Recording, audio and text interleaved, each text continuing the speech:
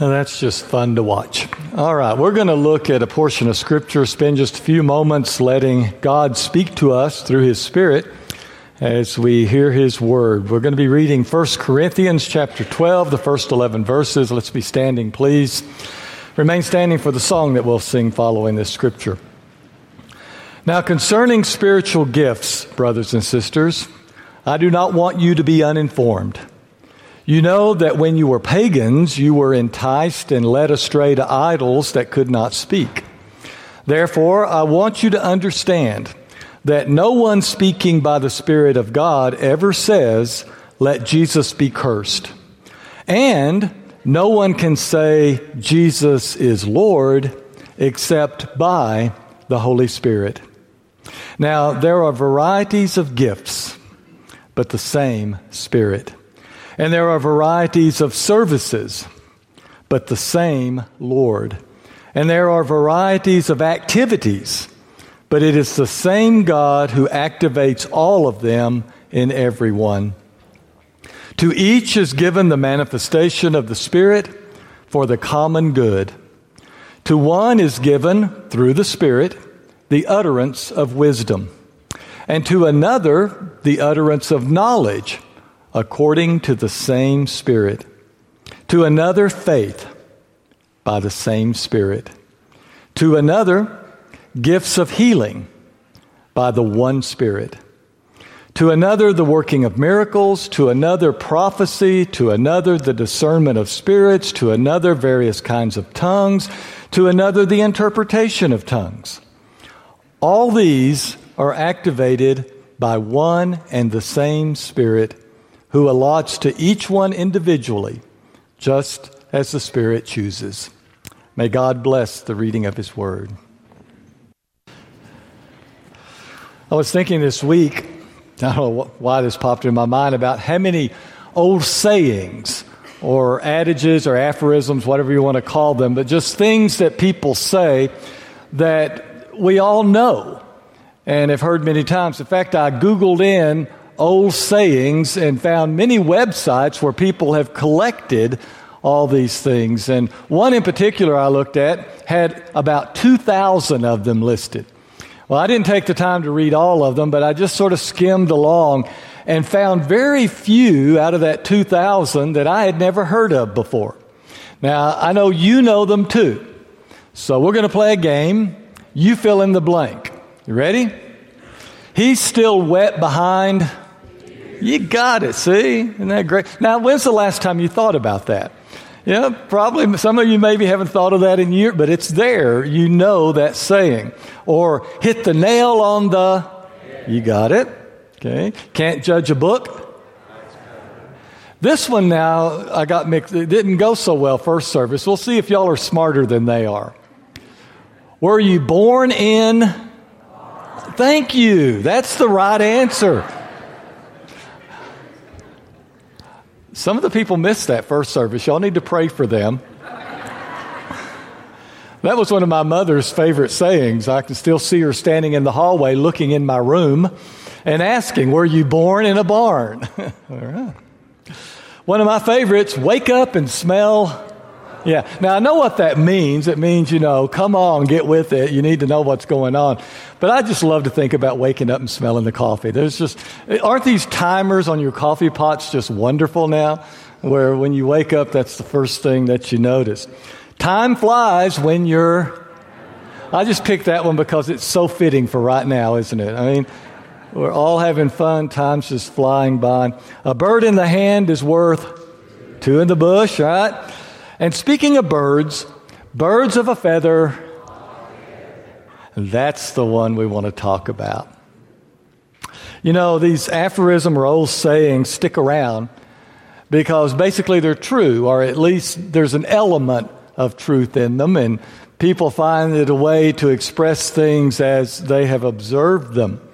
And it's certainly true, as we can observe, that birds of a feather flock together.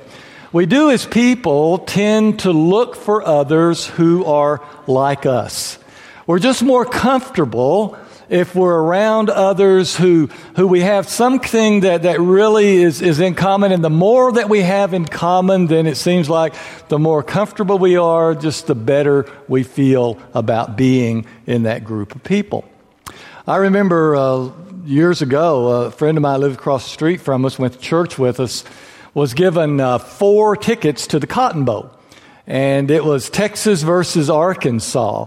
And we were both big Longhorn fans. And so he invited me and my youngest son to go with him and his son to the Cotton Bowl. So I said, well, sure. It was on January 1st, like, that's the way God intended bowl games to be played. But, our society's just drifting away. But anyway, January the 1st, we headed out for Dallas.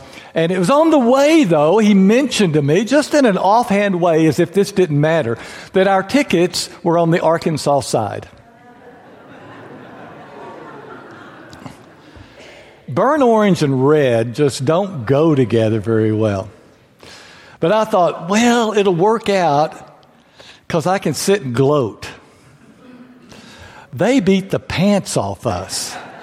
It was no fun at all. I don't want to ever see another hog hat or hear another pig suey for the rest of my life. I wanted to sit on the other side where God's people were, where the good folks were. You just feel more at home when you're with people that you have things in common with and people that are like you. Well, the reason we're talking about this is because this issue really presents one of the greatest challenges for the church today and all through the church's history.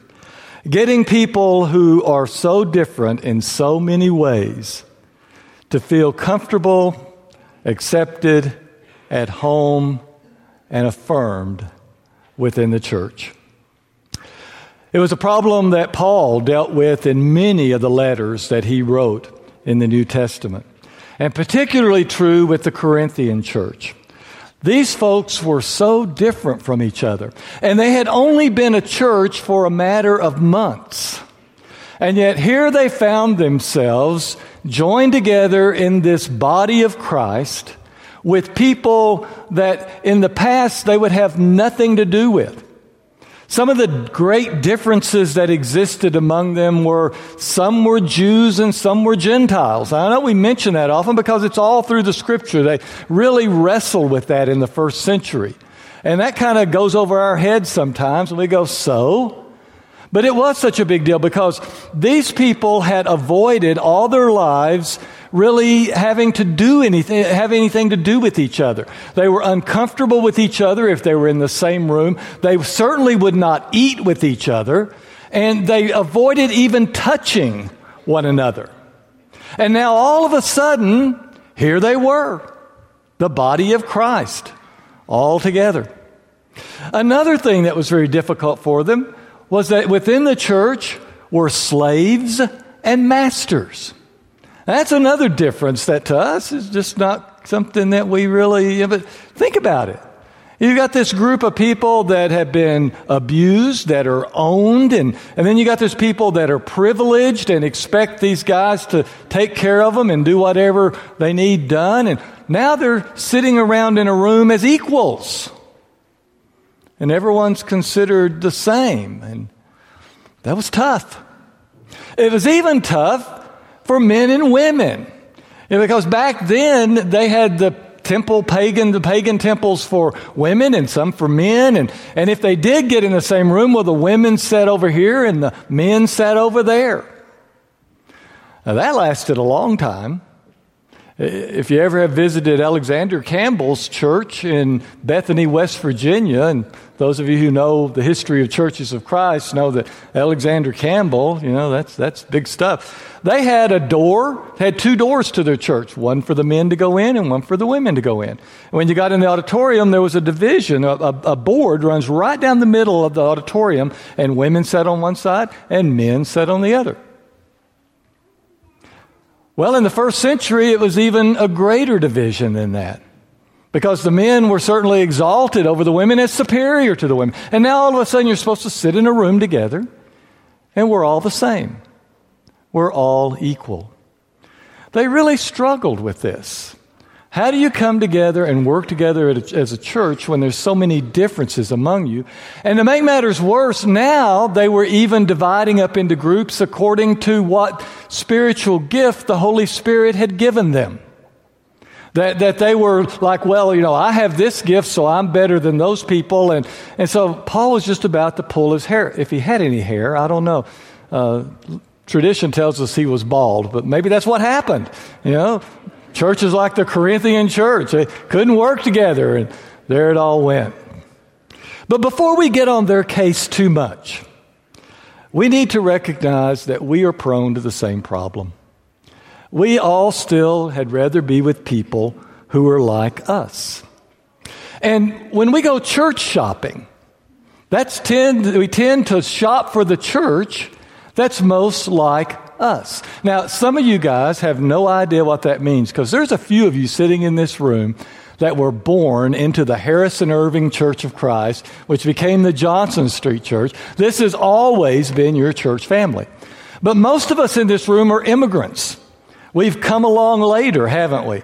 And many of us in this room have gone through that process several times in our lives, where we've moved to a different city and we've had to shop and find a church to be a part of. And one of the ways that we tend to do that is, well, where is the church and where are the people that are most like me?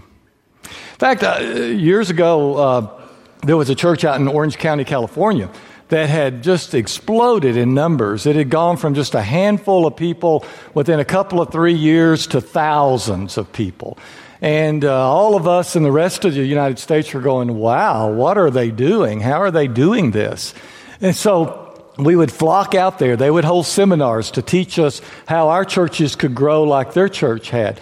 And a lot of things they said were very good, and it's led by a wonderful man that I have a lot of respect for.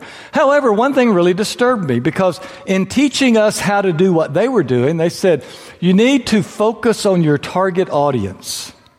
They said, our target audience is 30-year-old couples, 30-something-year-old couples with children.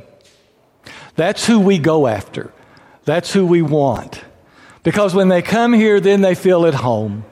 Because they find all the other 30-something couples with children, and it just all goes together. Well, I can see how that works, but I don't think I like it very much. And then when we sometimes get into churches, we tend to look around the church and say, okay, where are the people like me? Where's my group sitting?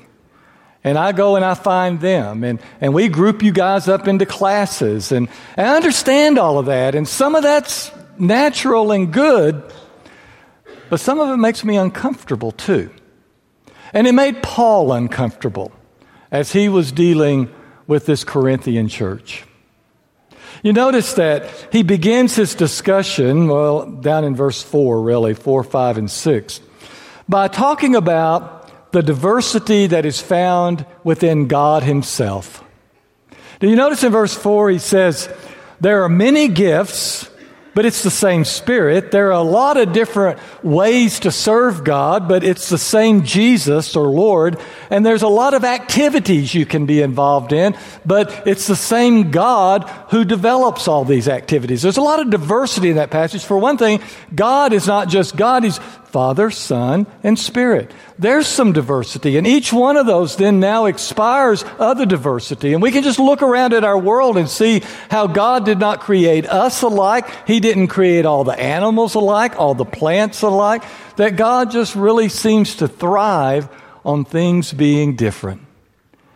But at the same time, while all this difference is there and He's responsible for it, He calls us all together into a body and says, you be the church. You be the body of Christ. And it's interesting that in doing that, He doesn't erase our differences. He even throws more in through the Spirit, because He takes each one of us and gives us a special gift of the Spirit to be used for the good of the body. That's fascinating to me. Wouldn't it be better if when he called us in, he kind of just ran us through a car wash or something and washed away all the differences, and now we're all just alike? But instead, he says, you guys are all different, and I'm going to make you even more different. I'm going to give each one of you your own special gift of the Spirit. Well, let's look at the three main points, and I've already said most of them, but we'll group them together now. The three main points that Paul makes in this passage. I'm not going to go just boom, boom, boom through the passage, skipping around a little bit, but if you've got your Bibles open there, you can see where this is coming from. First point he makes is that everyone who confesses that Jesus is Lord receives the Holy Spirit and is gifted by the Holy Spirit. The Holy Spirit is not something that only super Christians get to have. It's not something that you have to be a Christian for a long time and really grow up big before finally God says, okay, I'll give you the Spirit. But rather, it is at that very initial stage of your spiritual life, your very initial beginnings of being a disciple of Jesus. When you call upon His name, you begin to wear His name.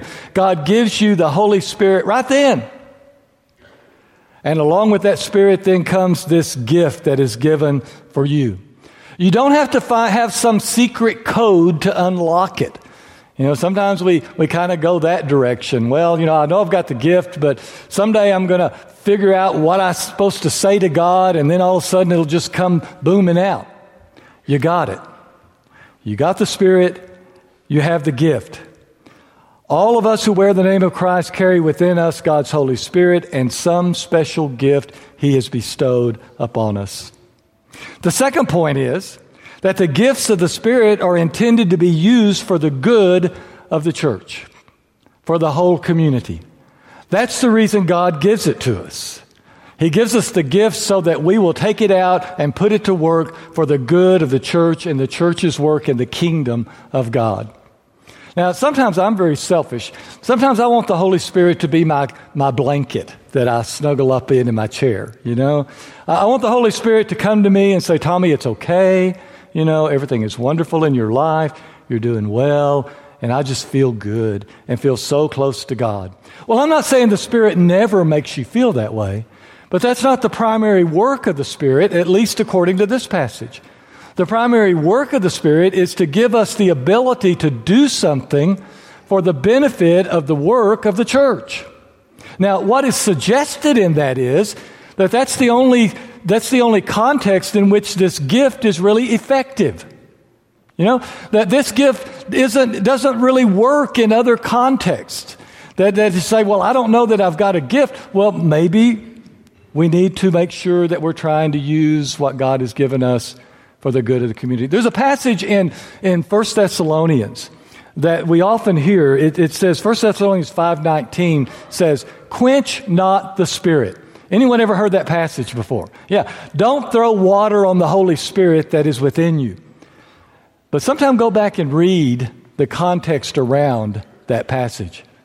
That whole context is about loving each other, working together, encouraging one another. It's all about being the church. And when we come together as the church, this is the context in which we are to take the gift that the Spirit has given us and put it to work. How sad it is to have this wonderful gift and it never shows up. It's never activated because we haven't found the context in which it was meant to work. The third point then is that all gifts are of equal importance. That we don't look down on some and we don't look up to others.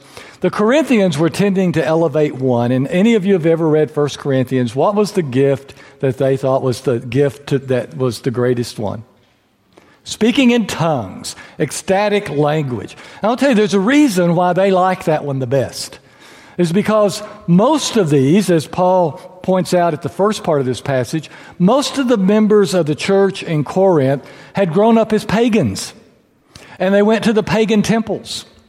Now, there's a reason people like pagan temple worship. You know, it was a lot more exciting than singing hymns.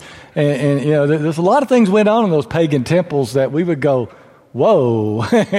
Well, one of the things that happened there is people spoke in tongues. They got all ecstatic and they spoke in these tongues. And so this is something they understood, and that was held up in the pagan temples as such a wonderful thing. And so they come into the church, and then there's a few people that can speak in tongues, and they go, wow, that's what I want. And if I can do that, then I'm superior to everyone else. Paul says, no. You've got to recognize that there's almost as many gifts of the Spirit as there are people themselves.